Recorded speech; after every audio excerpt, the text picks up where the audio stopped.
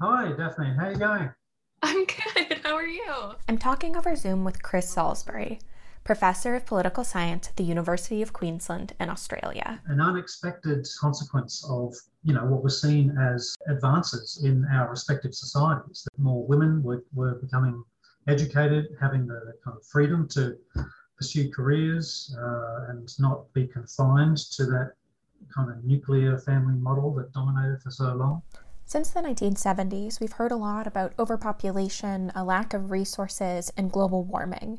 But some countries, including Australia, France, Iran, Israel, Italy, Japan, and 49 others, have policies in place with the intent of growing their population numbers. Some politicians worry that a dwindling population means that they won't have enough working age people to support the number of elderly, while other countries are simply trying to grow their economic, military, and political power.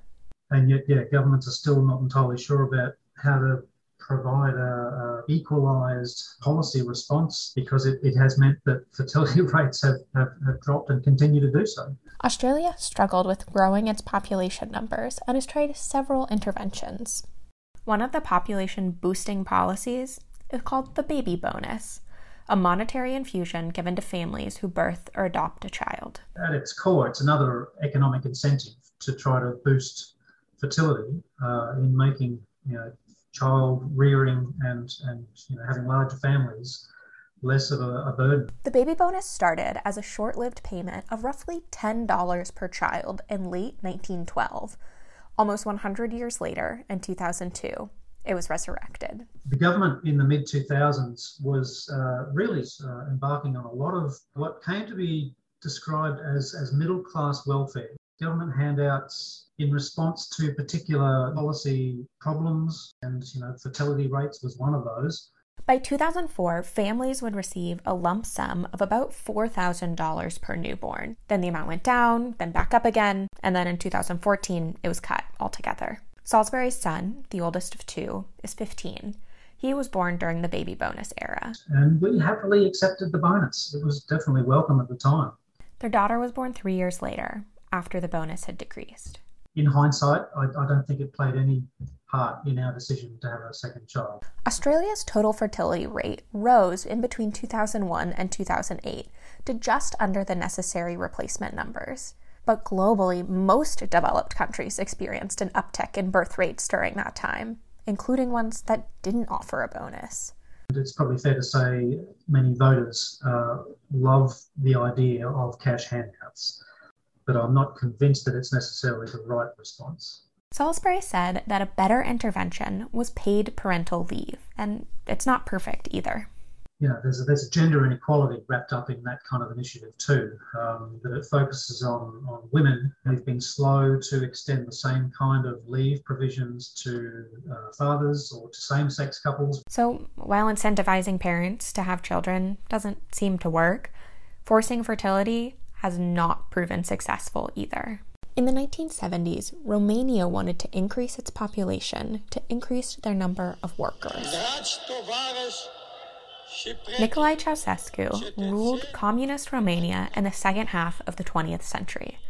When the population replacement rate in his country slipped, he instituted strict anti-abortion laws and taxes on childlessness to increase the fertility rate and the population. Romania's version of increasing their fertility rate was actually coercive. Gail Kligman is a professor of sociology at UCLA. Coercive policies are not productive. What happens is the birth rate goes straight up, right? Almost doubles. When people start to have time to adjust to this, guess what starts to happen? Not surprisingly, the birth rate starts to go down. Every time they instituted a set of more repressive laws to try to address this, the birth rate, you'd see a bump. And you would see after that the steady decline. I asked Kligman to compare these policies to the interventions in Australia and America.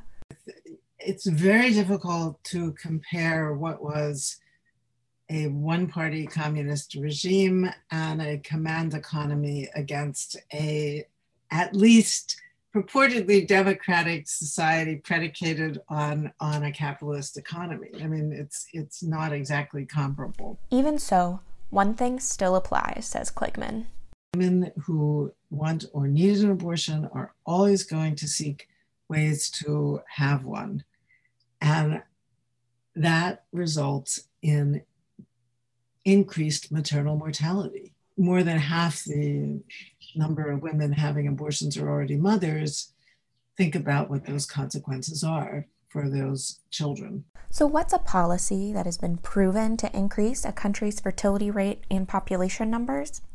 For that, we return to Chris Salisbury in Australia. He returns to a time after World War II, when Australia opened its borders in order to boost its economics and to provide for the national defence. After the Second World War, there were still fears of Japanese military aggression. That prompted federal government figures to finally kind of open up the doors of overseas immigration to Australia to try to boost our population. And just helping the post-war economic regrowth, really. Migration has been kind of the great backbone of, economic growth. But after 9/11, he said, immigration came under scrutiny.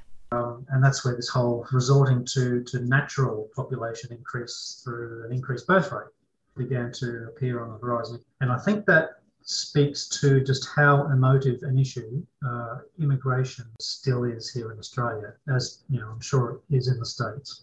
I hope that Australia and America and other prosperous nations, both Western and otherwise, don't use this as an excuse. Start demonising those who we've tried to bring into our circles the past few decades, largely successfully. For BU News Service and WTBU, I'm Daphne Mark.